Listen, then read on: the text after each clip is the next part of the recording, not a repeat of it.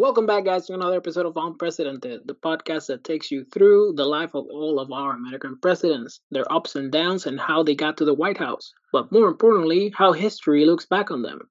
As always, with me, the man, the myth, the legend, the one that actually writes the scripts, does the research, and takes us down the sweet roads of history. Neil, how's it going? It's going better. I think in doing this last season of just really tough presidents to cover, even just like two episodes, I feel better than I thought I would about kind of like trying to summarize these people up in the events. It is kind of hard, but I mean, at least with this, there's like enough. There's definitely a lot to talk about, right? So yeah, feeling good about that. So last time around, we technically did almost the first half of his presidency, and now we're left with three terms. I want to say left. Yeah. I mean, I guess Well, term, but technically two and a half terms. yeah. I mean, really more so, it's like I'm thinking of episodes as like a domestic policy episode and like a foreign policy episode. So now we're on to what's happening around the world. All right. So, how about you let us know what are we talking about today, Neil? Today we're going to do a part two of the one and only Franklin Delano Roosevelt.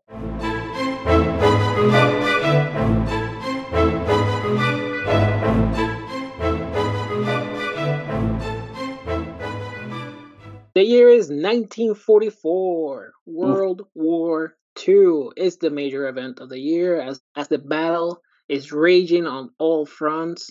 The Nazis and the Empire of Japan trying to take over the world wanted to signal at least or highlight two events because it's literally way too many to cover. D-Day, 155,000 Allied troops shipped from England land on the beaches of Normandy in northern France, beginning Operation Overlord and the invasion of Normandy. Adolf Hitler survives the July 20th, my birthday, plot assassination led by Klaus von, his last name. He and his fellow conspirators in this and Operation Valkyrie are executed the following day. Stepping away from the horrors of war, the 16th Academy Award ceremony is held, the first Oscar ceremony held at the large public venue, the Chinese Theater, and Casablanca wins Best Picture. Louis Buchalter, the leader of the 1930s crime syndicate Murder Inc., is executed in Sing Sing prison. The United States Forest Service and the Wartime Advertising Council releases the first poster featuring Smokey the Bear. And the 1944 United States presidential election, Franklin D. Roosevelt wins re-election over Republican challenger Thomas E. Dewey, becoming the only U.S. president elected for a fourth term. Neil, take it away. So we ended part one at the ultimate turning point for this country. The U.S.'s entry into World War II is one of these defining moments for really all the global events that unraveled from then until now. Before World War II, the U.S. was definitely established as a power and had the respect of other nations, but it still was a second tier global leader, I would say. Much more concerned with Latin and South America than most other places in the world. And all in all, Americans were fine with that. The majority didn't crave any more expansionism through repeated warfare as much as they did throughout the 19th century. By the time we get to the 1930s, taking the position of isolationism in all global conflicts that didn't directly impact the US, kind of thrived as the status quo of our foreign policy, while nationalism continued to take off in Europe and Asia. And World War I especially illustrates this dynamic well, as nations like France, Germany, England, and Italy, in a weird kind of way, craved that war at first, at least at a governmental level. A conflict at that scale had now occurred in about 100 years, and those nations, they were eager to prove that they were culturally superior.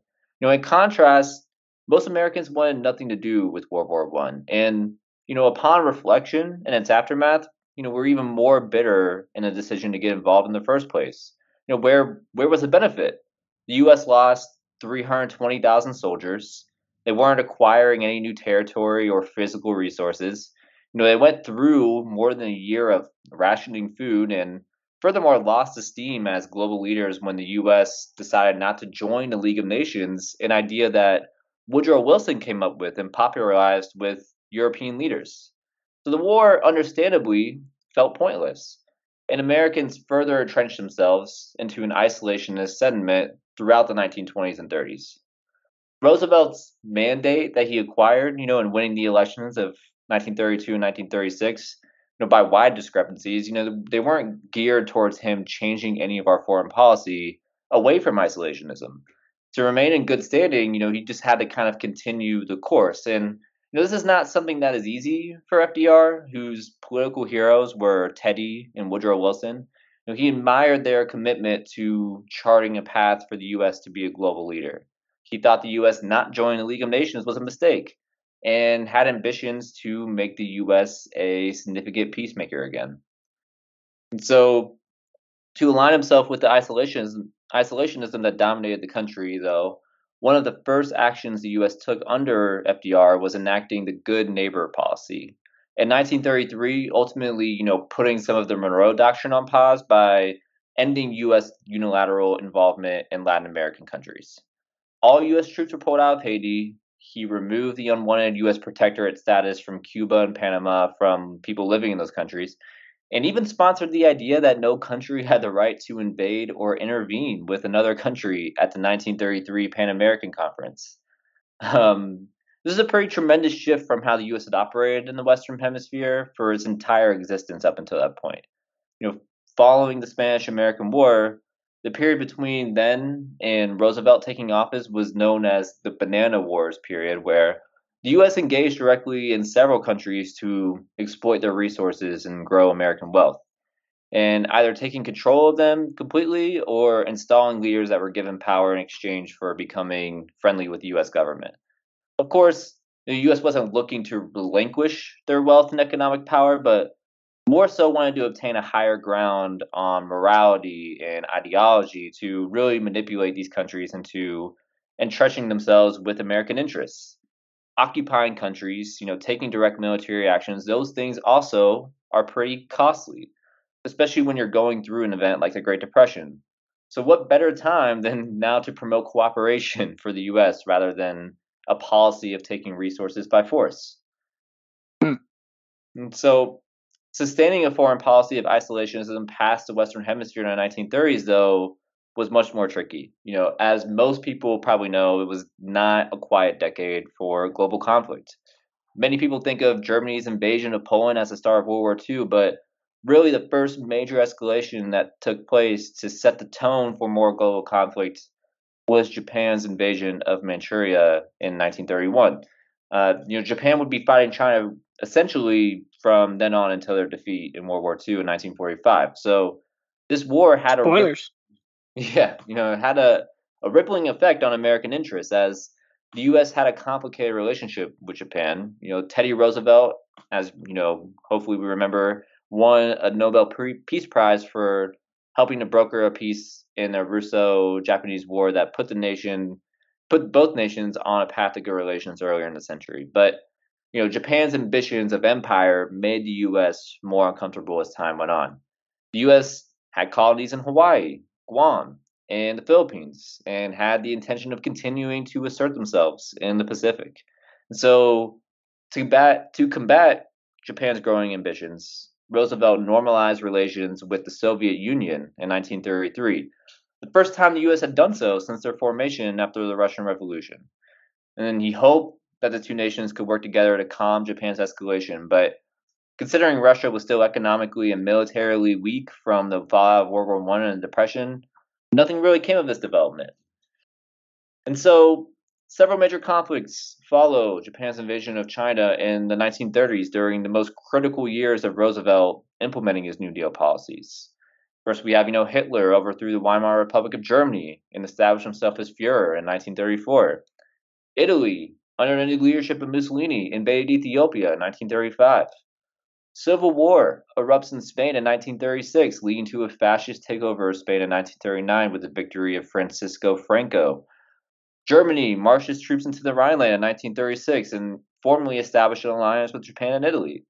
In 1938, Germany annexes Austria with no resistance at all.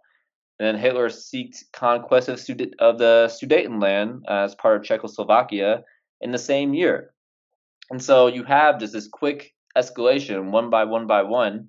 Um, and we'll get to the part. We'll get to what the U.S. is all doing in this time span. But Neville Chamberlain, the Prime Minister of Britain at the time, attempted a peace agreement to give Hitler the land if he promised to stop there. It was signed, and Chamberlain thought he was a hero for saving a world war from happening. And then, lo and behold, Hitler still invades Czechoslovakia anyway. And so, September 1st, this is where it really breaks out. After Czechoslovakia goes down, everyone kind of knows it's going to happen. On September 1st, 1939, Germany invades Poland, and England and France declare war. And so, all of these are incredible world-altering events, and the U.S. during this time span is insistent that it doesn't want any kind of engagement in these developments, which further gives the green light to the Axis powers of taking territory by force. It's important to note that even as the U.S. is not the top military in the world, they earned a bit of a fearful reputation from their efforts in the First World War. And that war was the harshest and most brutal stalemate of 4 years that any war could ever be. It was just trench warfare of Germany and France picking up a handful of miles of territory every year. Just absolute misery and persistent feelings of pointlessness from soldiers and civilians. And then the U.S.'s entry into the war kind of changed that dynamic quickly from them introducing just a massive amount of volume of bodies into the mix, where they're eventually able to overrun Germany within a year. And so, as much as Germany was bitter about the First World War and took satisfaction at the thought of revenge for how they were treated in the aftermath, they were wary of the U.S. and what they could do to threaten their objectives.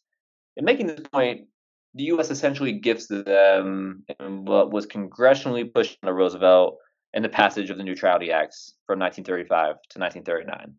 And the first one really being like the core piece in 1935 imposed a general embargo on trading in arms and war materials with all parties in the war. It also declared that American citizens traveling on warring ships traveled at their own risk. There was a slight provision that gave Roosevelt kind of a way to kind of pick a side in the war, which was a cash and carry provision. The president could permit the sale of materials and supplies to nations fighting in Europe as long as the recipients arranged for the transport and paid immediately with cash, with the argument that this could not draw the U.S. into the conflict. And so, seeing as, France and Great Britain, had a pretty big fleet, in the event with the war with Germany, they could, be able to take advantage of that provision if it came to war with them, if it came to war between those countries. And so, Roosevelt They were on a cash only basis. That's what they yeah, literally were like, cash only. I'm sorry, we don't take credit cards. The fees are so high on the credit cards that we just don't like to take credit cards. And it's yeah, just so awkward because like nobody carries cash anymore. yeah. Well, was there credit cards even back in the 30s? I don't even know. Yeah, There was? I think 1934 or 1954. One of those two is the first credit card day. Yeah, it had to be. I don't know. Yeah, it sounds kind of like real sketchy, right? It's just all cash for whatever reason. But I don't. I mean, it's yeah, it's funny. I think that Roosevelt. So like the transition here with Roosevelt and trying 1950. Sorry, the Diners Club card. So no, there was no credit card. 1950 was the first credit card? Yeah. Oh, okay. Well, that explains it then. I mean, dang, I can't believe it's. I don't know. I guess I didn't really know what to expect with that because they're kind of slowly dying away now. So I guess they kind of had a good run of like 70 years. You think the credit cards are dying now? Well, I mean, I feel like using a card, a physical card, that is. I mean, I guess if you want to say that like your phone is still part of like the credit card era because people just use like Apple Pay. I don't know. I feel like a large percentage of our population lives on credit cards, like essentially borrowing always, since most unfortunately are living check to check. Yeah. I mean, true. I was just thinking technologically, like of how people use money now. Like, I don't know. So I mean, like, yeah, I guess credit cards are still kind of yeah, it's like a weird technical thing to get caught up on. But Yeah, yeah. I think we Anyway, have bigger issues coming up for now. yeah. Roosevelt is kind of trying to transition the country away from this neutrality, isolationism mentality, albeit, very carefully, given that, like, he still wants to keep winning re-election, and it's not of popular opinion to get involved in this war still with the majority of the American public. And so he's trying again, like, to make these slow steps. He gives a quarantine speech in 1937, which is again outlining sort of this move away from neutrality and more so towards a quarantining of aggressors, people, countries that are attacking other nations, and like what would be. And so at that time, he also imposed a moral embargo on exports of aircraft to Japan. So he's already kind of positioning the U.S. to side with Great Britain and France, and definitely, like, they weren't necessarily involved with, Japan at this point, but I mean, the U.S. firmly was uncomfortable with Japan's ongoing expansion and invasion of China. And so Roosevelt, again, slowly showing these allegiances, deciding to cut off trade with Japan. The cash and carry provision was really used as a way to get around neutrality acts and supply Britain with weapons for themselves and their ships that could also transport them to China as well. And so it did little to deter really any conflict, though. And if anything, it brought war for the U.S. closer with Japan as it took more aggressive action in China to capture land slash natural resources that they were using for being cut off by the U.S. So in 1939, Germany invaded Poland, and World War II in the European theater officially began. And at its beginning, it's going horribly for U.S. allies. Germany takes over all of continental Europe by 1940, defeating France in just 6 weeks after they pushed to invade. And for a whole year, from the summer of 1940 until the summer of 1941, Britain was left entirely on its own to fight the Nazis. Like, Russia, or Soviet Union that is, wasn't involved in the conflict. They actually signed a neutrality like treaty with Germany just before they invaded Poland. And so Roosevelt was in a terrible bind in how to proceed with a war that is turning the world upside down. Nobody could have predicted that Germany would be so successful so quickly. And not getting involved at this point felt like turning your back on democracy, as world leaders were falling to authoritarian ones. Um, the American people had little appetite for war still, though, and Roosevelt again had limited options of what he could do.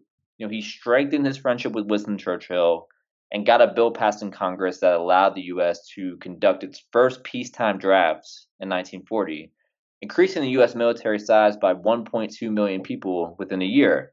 And he also could, increase production of weaponry to rearm the American military, and it was really all he could do in the context of 1940, which also happened to be an election year.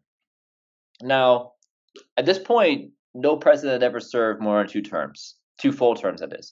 And almost every president who had reached 2 full terms up until that point cited the 2 term precedent Washington set to step away from running again.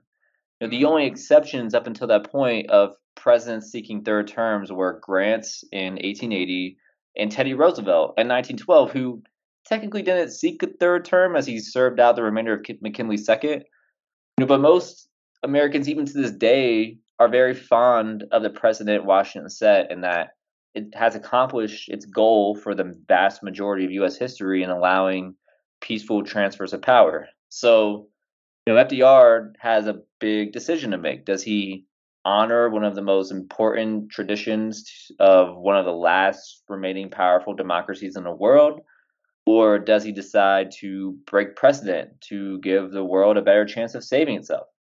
Many people may not agree with that frame of the situation, but jeopardizing the work that had been done to prepare the U.S. for war would no doubt have had severe consequences if a Republican took office and reversed course.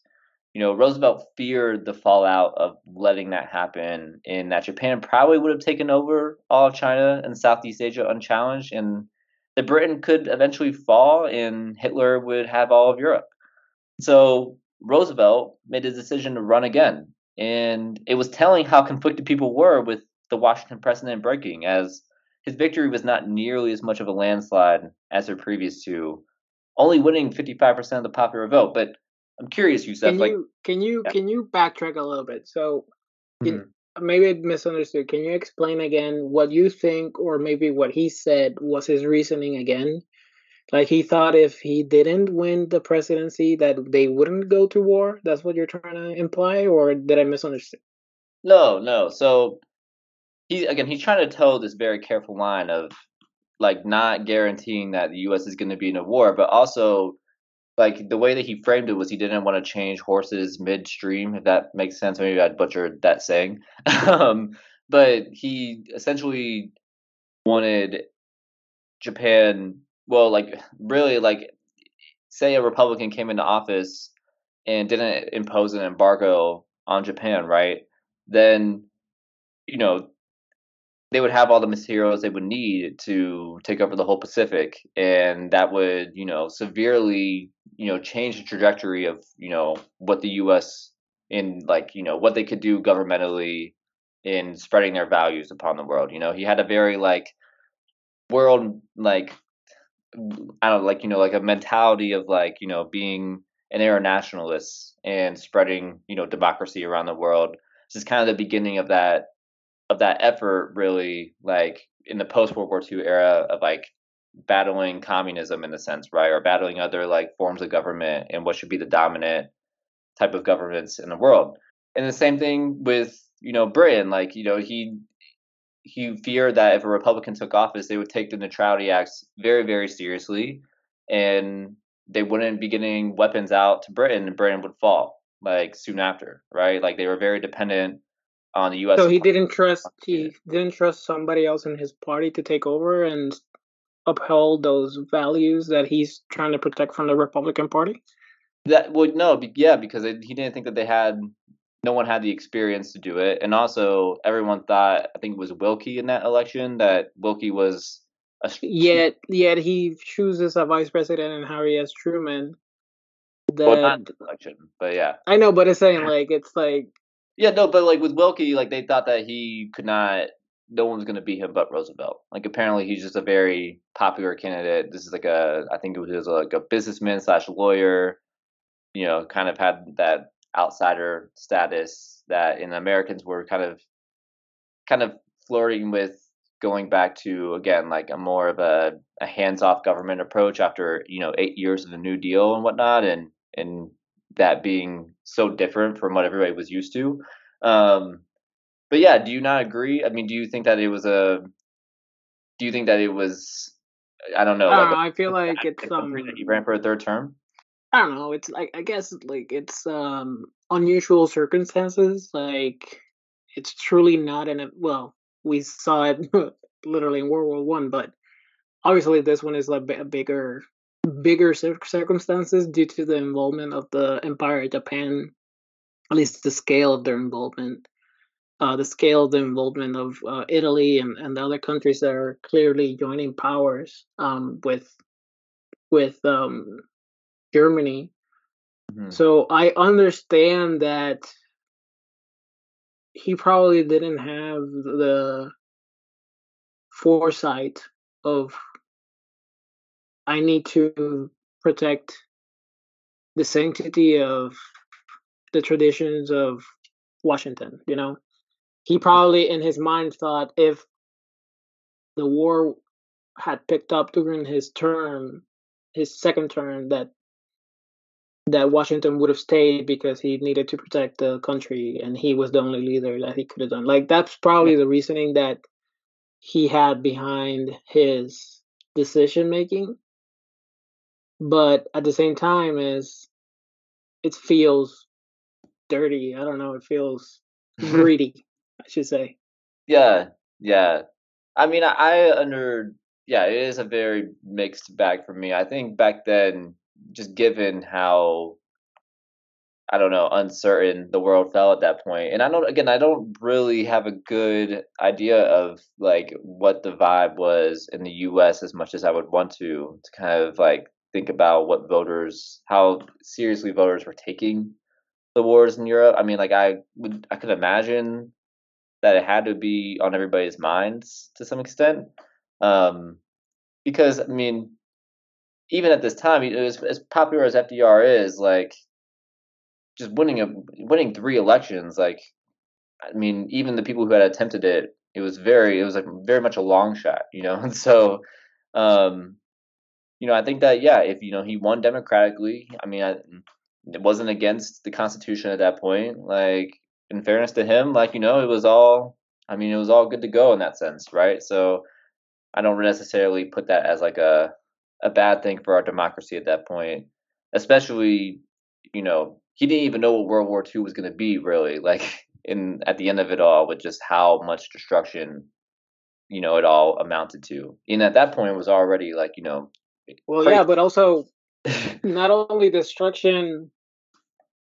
Well, it's kind of like the double edged sword in where, and we've mentioned this before, so this is not like we're not breaking ground here, but the double edged sword of the pure destruction that it caused, not only out there, but on the soldiers that came back, and how Yeah, arguably, like maybe hot take, but vast majority of mental illnesses, vast majority of broken homes, vast majority of fucked up relationships came from PTSD of World War II, and because that's the greatest generation, and, and that's and World War I was yeah.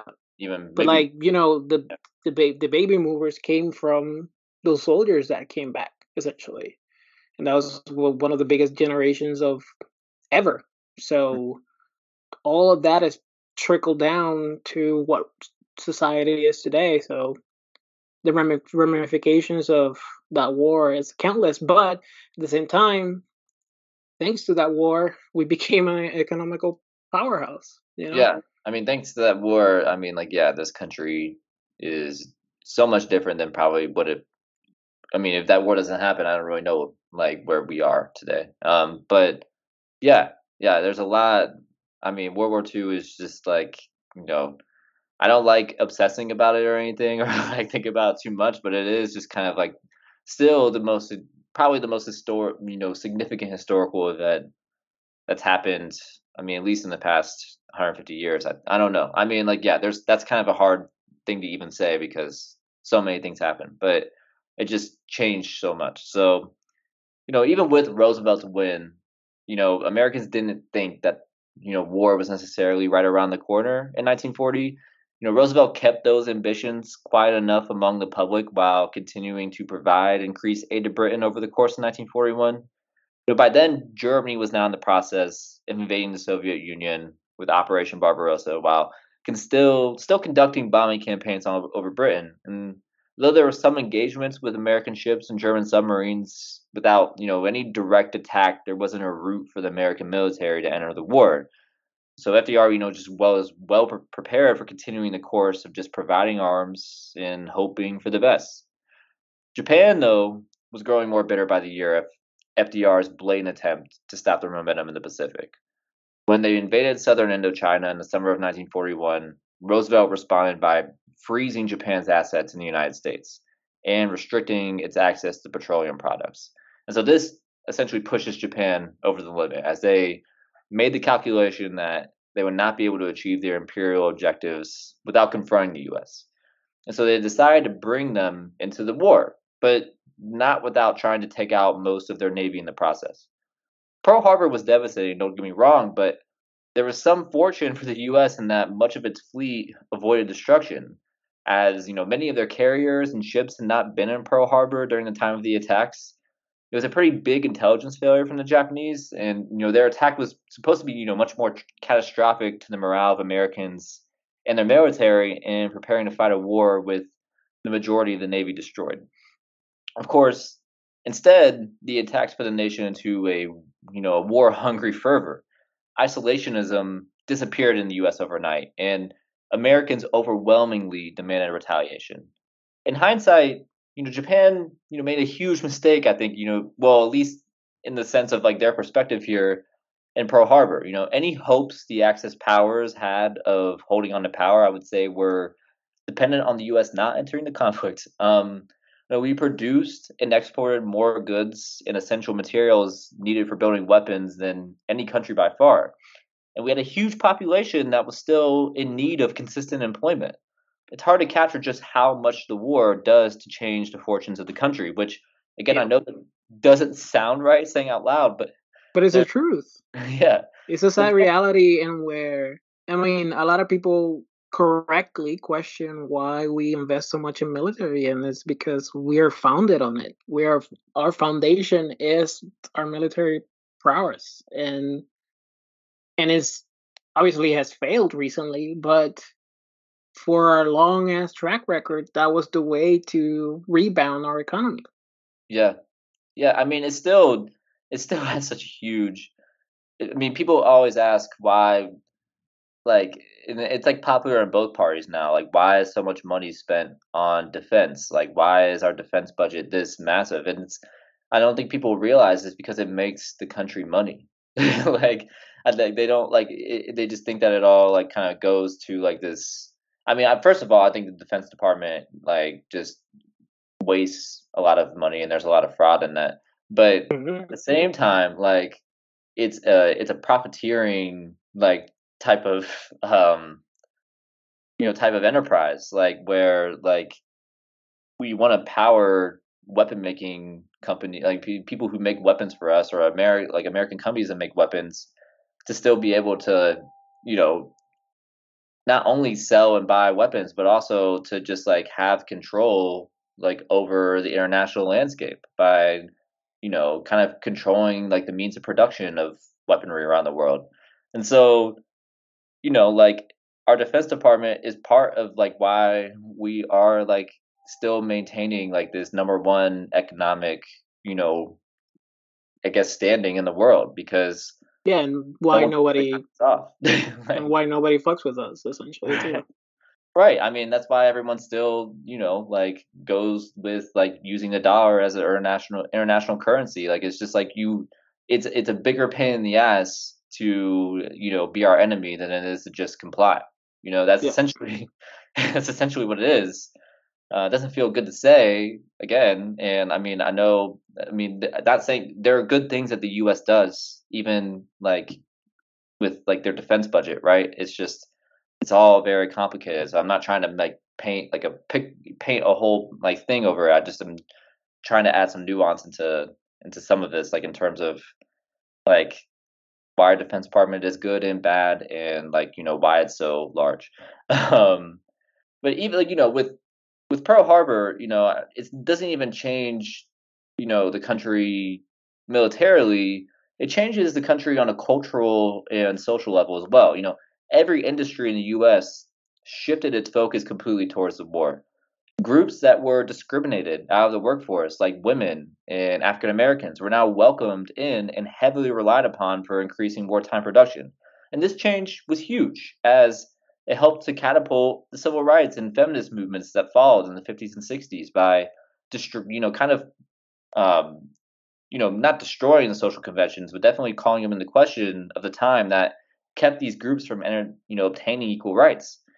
Everyone in the country was truly working towards a single purpose for 4 years, and that was more powerful than anyone could have imagined. Every policy action could now be justified towards the means of helping the war effort. The U.S. government was spending more than it ever had, but Roosevelt passed through huge tax increases to make up for the deficit and secure more funding with little pushback because, again, it was all to the means of winning the war. He established the Office of War Mobilization in 1943 to streamline leadership and decision making for wartime production. And by 1944, the U.S. was by far the most well equipped nation to carry on in the war, producing more military aircraft than Germany, Japan, Britain, and the Soviet Union combined. Yeah. So this all out effort was impressive and also not unexpected from leaders who were paying attention to the rise of American industries. Yeah. FDR and Churchill put many of their cards in betting on the fruition of the American military if they somehow were able to enter the conflict. Churchill even wrote after hearing of Pearl Harbor that he went to bed and slept the sleep of the saved. Essentially knowing that the U.S. if they again. Yeah, they were forced. The hand was forced, and that they had to join. Yeah, but if they got involved, like it was, I mean, like, again, there's all these different sayings, like, people call Pearl Harbor, like, when the sleeping giant awoke, essentially, Yeah. you know? And so, really, from the moment the US entered into the war, FDR and Churchill started planning for the post-war world order and how to deal with all the fallout that came with its end. For example, how would Europe be rebuilt? What institutions would need to be created to prevent another world war from happening again? Who and what do all the victors control? How would they hold war criminals accountable? How do they balance the expectations of Stalin and the Soviet Union, who suffered far greater losses of civilians and soldiers than any other country? So these are all very heavy, complicated questions, and this is, I mean, to their credit, they really plan very far ahead. I mean, much further back than when it was certain that the Allies were going to win. And so the first actions for post-war planning came in the form of the Atlantic Charter, which was a joint statement from Churchill and Roosevelt outlining their plans on how to maintain peace once the war concluded. And there are just some provisions in it. Simple list here. Atlantic Charter would be no territorial gains were to be sought by the United States or the United Kingdom. Territorial adjustments must be in accord with the wishes of the peoples concerned. All people had a right to self determination. Trade barriers were to be lowered. There's to be global economic cooperation and advancement of social welfare. Participants would work for a world free of want and fear, which that one is a little bit like, come on now. Yeah. um, the participants would work for freedom of the seas, which essentially is, again, like just another nod to free trade. And there was to be disarmament of aggressor nations and a common disarmament after the war. Um, and so the Atlantic Charter kicked off conversations and organizational efforts for stronger institutions to conduct international diplomacy. In 1942, FDR and Churchill helped to get 26 nations to agree to the ideals laid out by the Charter, and the coalition became known as the United Nations, with Stalin even joining by 1943. Um, and so, and I also should note that the New Deal era of FDR that did not come to an end with the start of World War II. He still pushed for economic reform at home and started planning for post-war domestic policy as millions of soldiers would be returning home. In June of 1944, Roosevelt passed the GI Bill into law, which would create a massive benefits program for returning soldiers. Benefits included low cost mortgages, low interest loans to start a business or farm, 1 year of unemployment compensation, and dedicated payments of tuition and living expenses to attend high school. Sorry. High school, college, or vocational school. So these benefits were available to all veterans who had been on active duty during the wars for at least 90 days and had been dishonored or had not been dishonorably discharged. And so this bill is rightfully still talked about as one of the beacons in forming a healthy middle class that became the largest and most prosperous in the world in the 1950s and 60s. It's very much, why there's still so much nostalgia for this era of the American economy. In saying that, though, the GI Bill was highly discriminatory against Black Americans as it accommodated, Nah. yeah, it accommodated Jim Crow and that returning soldiers who were Black that had applied for benefits of the GI Bill, whether it was a loan or to get an education in an institution, routinely were denied access in the preceding decades. And this is where we get to FDR's very fraught record on civil rights. It's kind of hard to cleanly summarize. He did take one very important action that opened up a ton of progress towards a U.S. that could get out of the Jim Crow era, but at the same time, much of his New Deal programs, especially the ones enacted in the 1930s, were built in to accommodate Jim Crow itself. Black people could not buy new homes. They were shut out of many of the employment programs I brought up in part one, and the list could go on. But what FDR did do is he issued this executive order in 1941, 8802, which created the Fair Employment Practice Commission. The order stated that the federal government would not hire any person based on their race, color, creed, or national origin in the federal government or defense-related administration.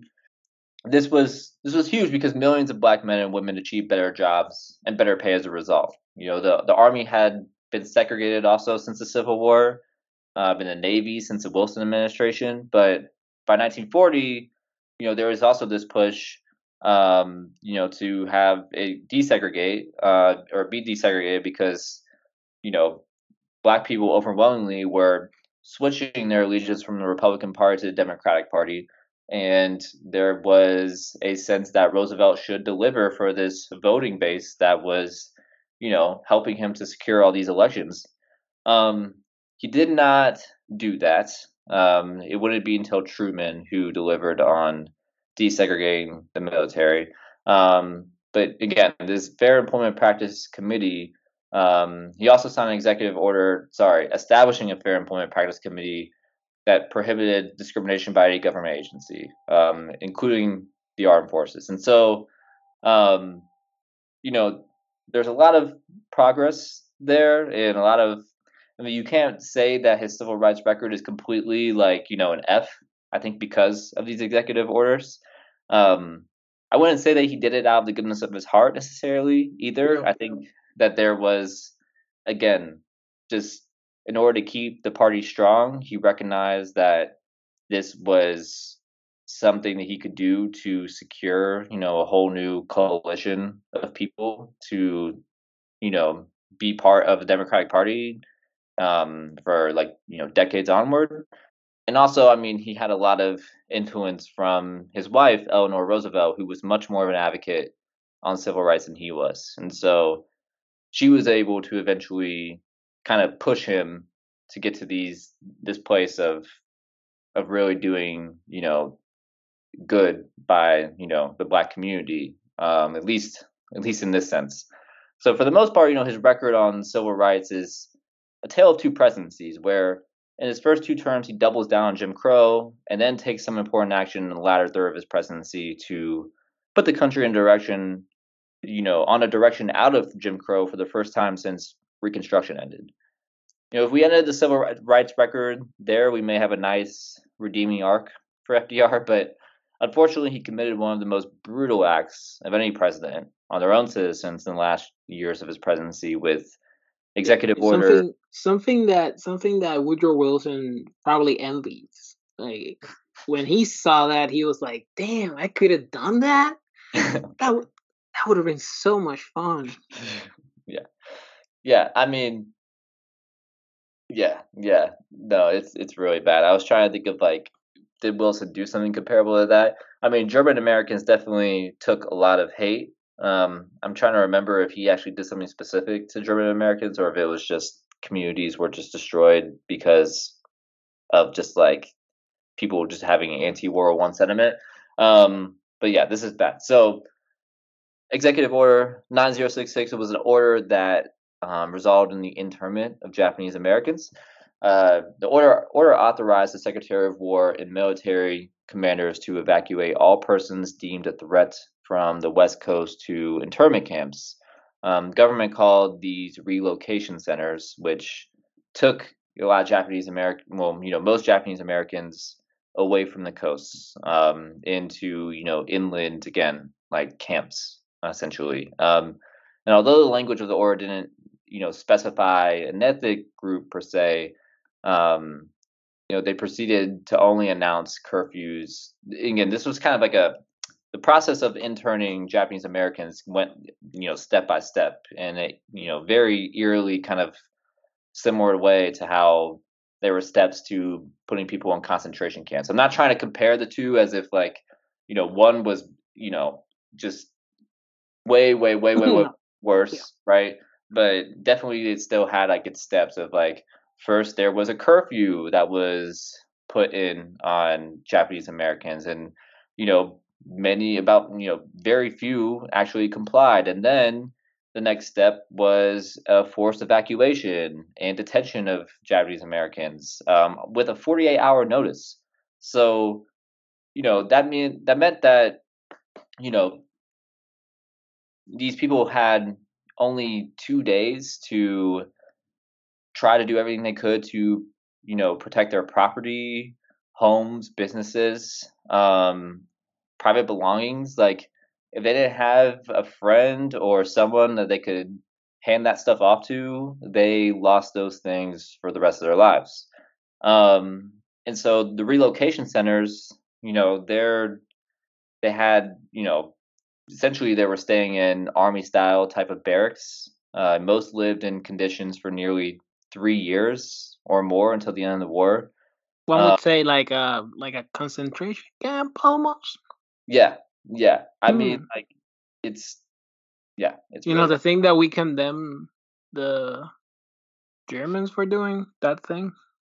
it doesn't quite. Again, I don't want to put it's not apples to apples comparison at all, right? Like we weren't like people weren't being murdered here, but they definitely weren't being treated well. And so it's just yeah, but it is really gross to think about a lot of similarities. They had common facilities, they had to use shared restrooms, limited opportunities for work, and so like educational development, like their loss of their culture and like their social norms, all of that was ripped away from them by just being relocated in a place they had never been to before and essentially jailed for years. At least there's the acknowledgement from the U.S. government that like they messed up real bad. In 1988, Congress passed and President Ronald Reagan signed into law Civil Liberties Act of 1988, acknowledged the injustice of the internment camps, and it was an official apology that provided $20,000 cash payment each person who was incarcerated. Um, and so that was like a little bit of like a I don't know, like throwing goodwill or as a good acknowledgement, right, of just like the injustices of the past. But and that was just like I don't know, the fact that it was just only targeted at one group when we were fighting against so many fighting against Italians, fighting against Yeah, Germans. Like no one other group was targeted, but I mean I Japanese. get it. They that country attacked U.S. soil, so I get the heated response, but like you're saying, like our country is for, even though people don't want to admit or accept that, it is 100% immigrant country. It, literally every single nation was in there, and all the nations were fighting, and not all of them were allies. So it's just stupid that, not stupid. I get it. It's the heart. It's the heat of the moment, and the I can't believe somebody actually touched our soil type of thing. But I don't know. Yeah. Yeah, I mean, there's not much I don't know if there's, like, much discussion to be had on it because, yeah, I think, to your point, it's just, like, one of these glaring examples of just a past generation just like, I don't know, like, yeah, you can see these things kinda come up again, like, where, like, discrimination just gets so easily justified and, like, the just for, like, the sake of, like, saying, like, security reasons, right? Like, I mean, the thing is that they lied to these Japanese Americans saying, like, they were putting them in these camps to protect them from the public who were gonna lash out at them for the Pearl Harbor attacks, but, I mean, like, you know, if you're gonna protect the public is this what you call protection? Like, they were, like, Yep. forcibly being kept there with, like, guns pointed at them if they had to leave, and so, um, yeah, the whole thing, I'm glad that there was at least I mean, like, US government doesn't necessarily admit fault very often, for things that they did, and so I'm glad, like, even in the era in the 1980s, they were able to, have some kind of apology for it, I mean, I don't think the reparations of what happened were I mean, $20,000, I know that's more money in 1988, but compared to what people lost, I mean, it's hard to put a price on that. But at least there was something done in that sense. Um, yeah.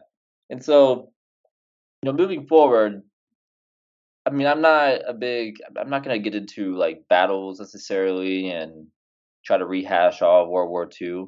Um, I really more so just want to focus on, kind of the end of where we kind of leave with FDR eventually dying while he's in office. What did There's he die of?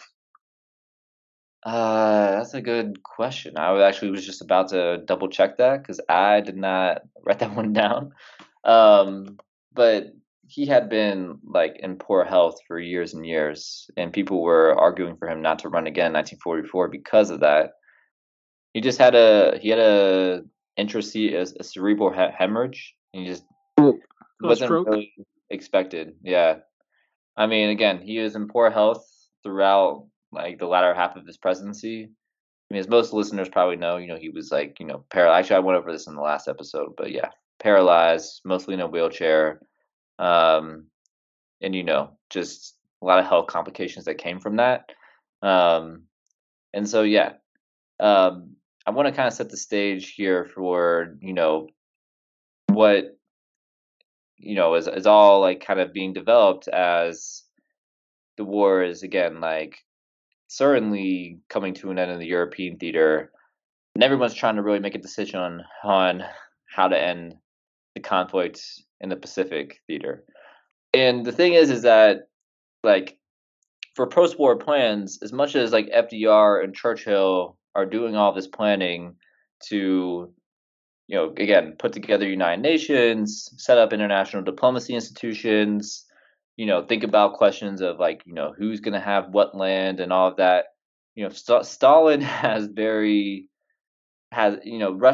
or not Russia, sorry, Soviet Union is coming in with a lot of leverage for being able to have power in these conversations because again, like I mean, they're essentially the ones who take down Germany, um, like much more than like I mean, Britain held their own definitely, and the U.S. definitely came in and they pushed Germany, on the Western Front like well, but like No, again, yeah, but like Britain was like on the verge of just yeah, losing essentially.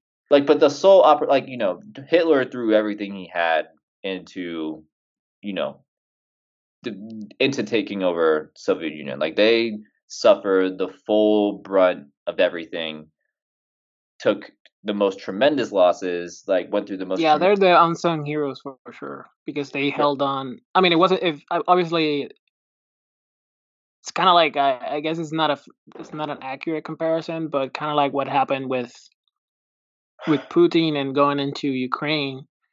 Hitler probably thought that he could take that land quicker before the elements Hmm. became such an issue. Right. And once that winter hit and they weren't progressing like they thought they would, everything goes to hell. Yeah. No. I mean, easily. I mean, again, I don't want to. I'm not a World War II enthusiast, but yeah, if he just would have decided to invade like in April rather than late June, who knows what would have happened? I don't know why he waiting so long, but it was already hot there for a whole month. Doesn't make sense to me. But yeah, essentially he suffers the same thing, or the German army suffers the same thing Napoleon suffered when he tried to invade Russia. They all just got frozen out eventually. Um, and yeah, I mean, even with that though, there was still, I mean, the fighting was just like, I think 50 million people overall died in World War II. 20 million came from the Soviet Union, so like they suffered immensely, right? And so I think reasonably they had, demands of like they were going to get a big reward for, really being like the main factor of stopping Hitler, right? Um, and I think, in hindsight, after FDR died, like the big thing that happened in 1945 was the Yalta Conference, and this was like kind of like the last big thing that FDR did before he passed away. It's a conference in Crimea, in Ukraine, where well, I guess at this time it's like at war right now, and at that time I guess it was part of the Soviet Union. But yeah, they met there. Churchill, FDR, Stalin to discuss post-war plans how Germany was going to be divided up, how Europe itself really was going to be divided up. Um, and people think that FDR ceded way too much power to Stalin, but I mean, I don't think that you could have gotten Stalin to agree to terms without, giving him pretty much the whole Eastern Bloc of Europe. And I mean, I think it's it, wa- just though. what? I think they earned it to a certain degree. Yeah, to a certain degree. I mean, what was agreed upon is like the nations like think of like Slovakia, Estonia. I don't even know. Actually, Estonia didn't even exist then. Like, but Poland, Yugoslavia was created. Hungary. These nations all had to have governments that were friendly to Soviet to the Soviet Union. Especially they were like essentially they were more so like puppet states to the Soviet Union, and then they of course would control Eastern Germany as well. Um, and they brought France to the fold, where France would control part of Germany, UK would control part of it, the US would, um, and yeah, that's kind of when the Yalta Conference ended, and there was this agreement that there was like they had a solid plan for how they're going to carry out the post-war plans. Everyone thought that that was great, and also Russia, sorry, gosh, the Soviet Union, I should say, promised to get involved in the Pacific theater of the war now that the European theater was coming to an end. But yeah, that kind of isn't even needed because there's a whole atomic bomb program that's happening with the Manhattan Project that this podcast was so busy I couldn't even really get into that whole thing. But I mean, that's definitely taken off in popular culture again with how significant that development was. No, Um, yeah, that's the issue with not only having the only president that took four terms, he also did it during one of the wildest wars to ever hit the global stage. So many things, and also we didn't even touch on, like, obviously we we mentioned the production of all the weapons and everything that went into the efforts of everything that went into supporting the war effort. But we also should mention, at least I feel like we should, how the woman force stood stood in place of all the men that left Mhm. for war, Right. and all the ladies showcased that women could and should be part of the workforce, that they literally kept the country running while the men were at war, and essentially that economic boom was built on their backs. Yeah. Yeah, no, 100%. I mean, like that's again like what earlier with just like yeah, the feminist movement's kind of being born out of Pearl Harbor. I mean, it was because right, like they were needed to again, like you said, provide the whole like wartime production machinery like for the soldiers that were fighting abroad. I mean, like they were working alongside men more so than they were in like the 50s and Yeah. into the 60s and so of course like the women that were doing that after World War II are like what the heck, like we showed that we could do this, that we could work alongside men and do the same jobs as they do, right? Like, and so yeah, I mean, I think the war again, like things that are disasters and I mean, I should say disasters, things that like are just catastrophic and do horrific things to the world. I mean, like it's kind of wild, like the good that can follow from all of that too. Like, I mean, it's socially transformed the world. No, like, yeah, and also, like, just to bring it down to my cynicism, um, how people just become rich and powerful off those disasters and those, there's so many millionaires that, there's so many generational wealth that was born from that war, hmm, that people still today have like trust funds and are like established as millionaires, billionaires, just because their granddaddy took advantage of just pure chaos and found the lane and Hmm. build an build a company of it. Can I say a fun fact that I once heard in a podcast? I don't know what podcast I heard it from, but the, did you know that the coffee break was invented due to the fact that this lace fancy handkerchief company had to hire women during those times to keep up with the demand, and the owners were and the managers and the owners were like, well, they're doing an amazing job, they're doing great, but they're not producing at the same rate as before. And he asked them like, hey, what can we do to Yeah, get the increase. same production? Yeah. And they were like, well, if you give me, man, if you give me a break every now and again, maybe give me some coffee, something to drink, something to eat, I would come back rejuvenated and I would pick it up. So the reason why the 15-minute coffee break was implemented, and the reason why people to this day do it, it's not because it's a right for the employee to take a break. It's because it was proven after the implementation of that 15-minute break that production actually increased, because obviously the workforce is caffeinated. They have more energy because they have a drug in their system, Hmm. and they could make more handkerchiefs. Yeah. I mean, there you go. Just give me thank you, women, for everything that's followed after that. I mean, 4-day work week, right? Like, I feel like that's a just expands into that. Like, um, why don't we just do like 4 days of working and being super productive rather than like 5 days at this point? Like we were doing. I mean, I just feel like now that we're in like the 2020s, right? We don't need to be working the same amount of hours that we were in like the Well, 19. I thought that we were headed that way, and I thought that working from home was proving that. But now more and more, I see people being forced to come back to the offices and Yeah. being excluded from the right of working from home. So I don't know. The Yeah. more things change, the more they stay the same, I guess. Yeah. Yeah.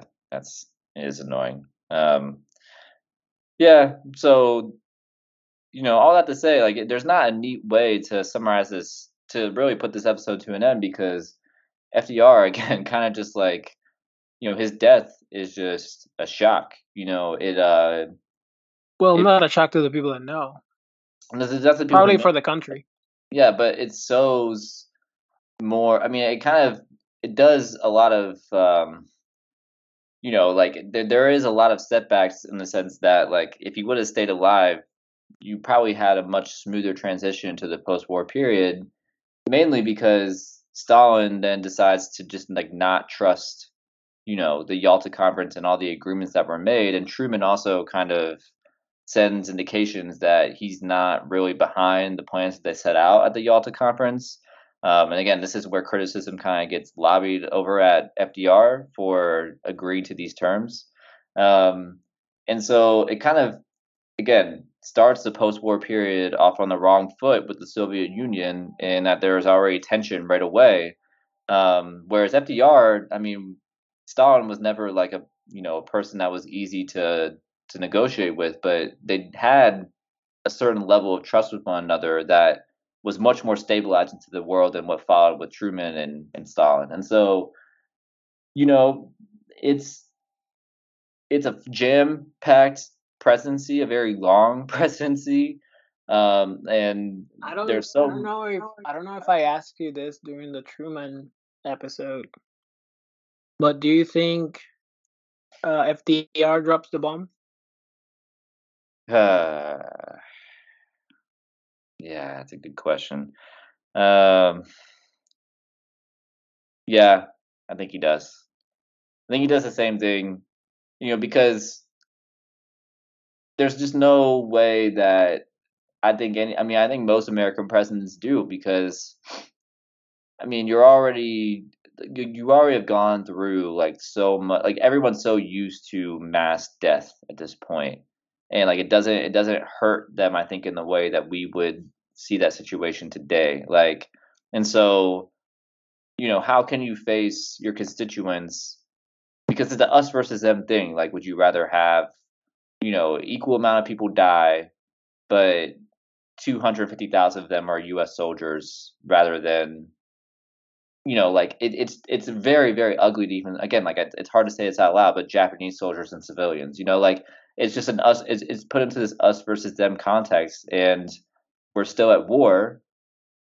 Japanese aren't surrendering yet, and so yeah, I mean, I think that Roosevelt does the same thing because all their military advisors are saying it's going to take everybody who had died in the Pacific theater of the war at that point, it was going to take the same amount of death to happen all over again just to invade, mainland Japan. So I think with that frame in mind, if that's what FDR would have believed, he would have dropped those bombs. And Wild. and he also, I mean, he directed the Manhattan Project. I mean, Yep. Einstein wrote to him, and like this was his thing that he created. So I mean, it'd be hard for me to believe that he wouldn't even be like it wouldn't be an easier decision for him, Like I don't know. So yeah, I think, like I said, it's just a horrible, horrible thing. I mean, World War II again. It's just like there's so much that it does to the world. Yeah, Yep. it's wild. So Yeah. what do you think about FDR?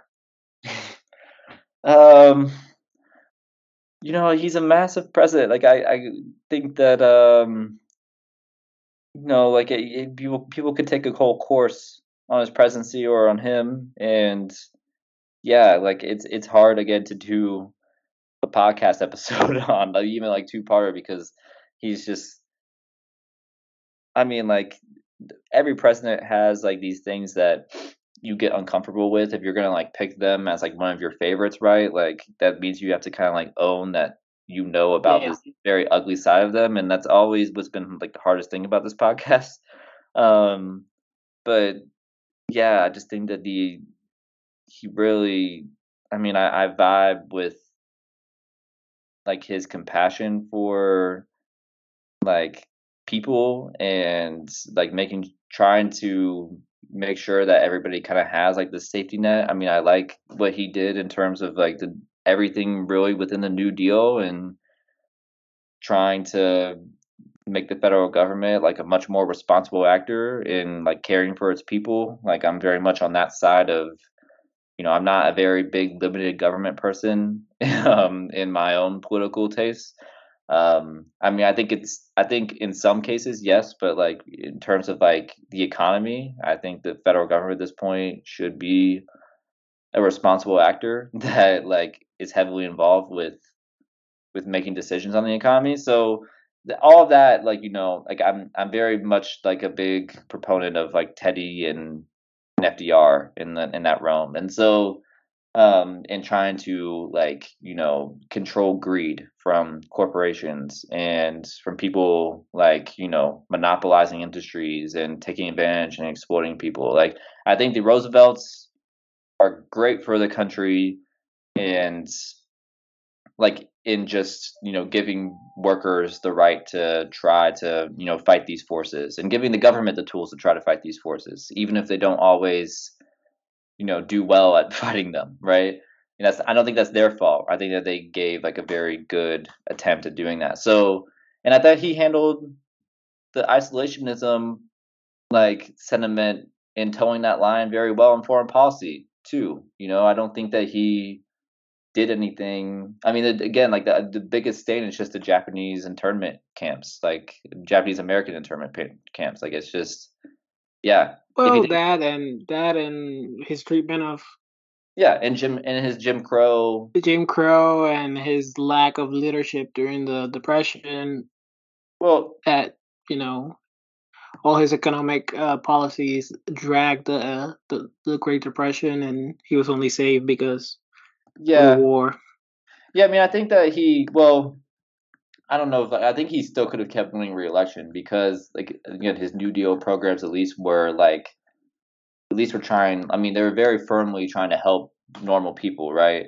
Um, he wasn't getting the economy back on track too. I mean, he was making some mistakes in that realm, but like, yeah, it's kind of hard because it's not fair at the same time because he gets so many years and he gets the most significant moments in American history. So like, of course, he's always going to be ranked super super high on lists because this is kind of like where the U.S.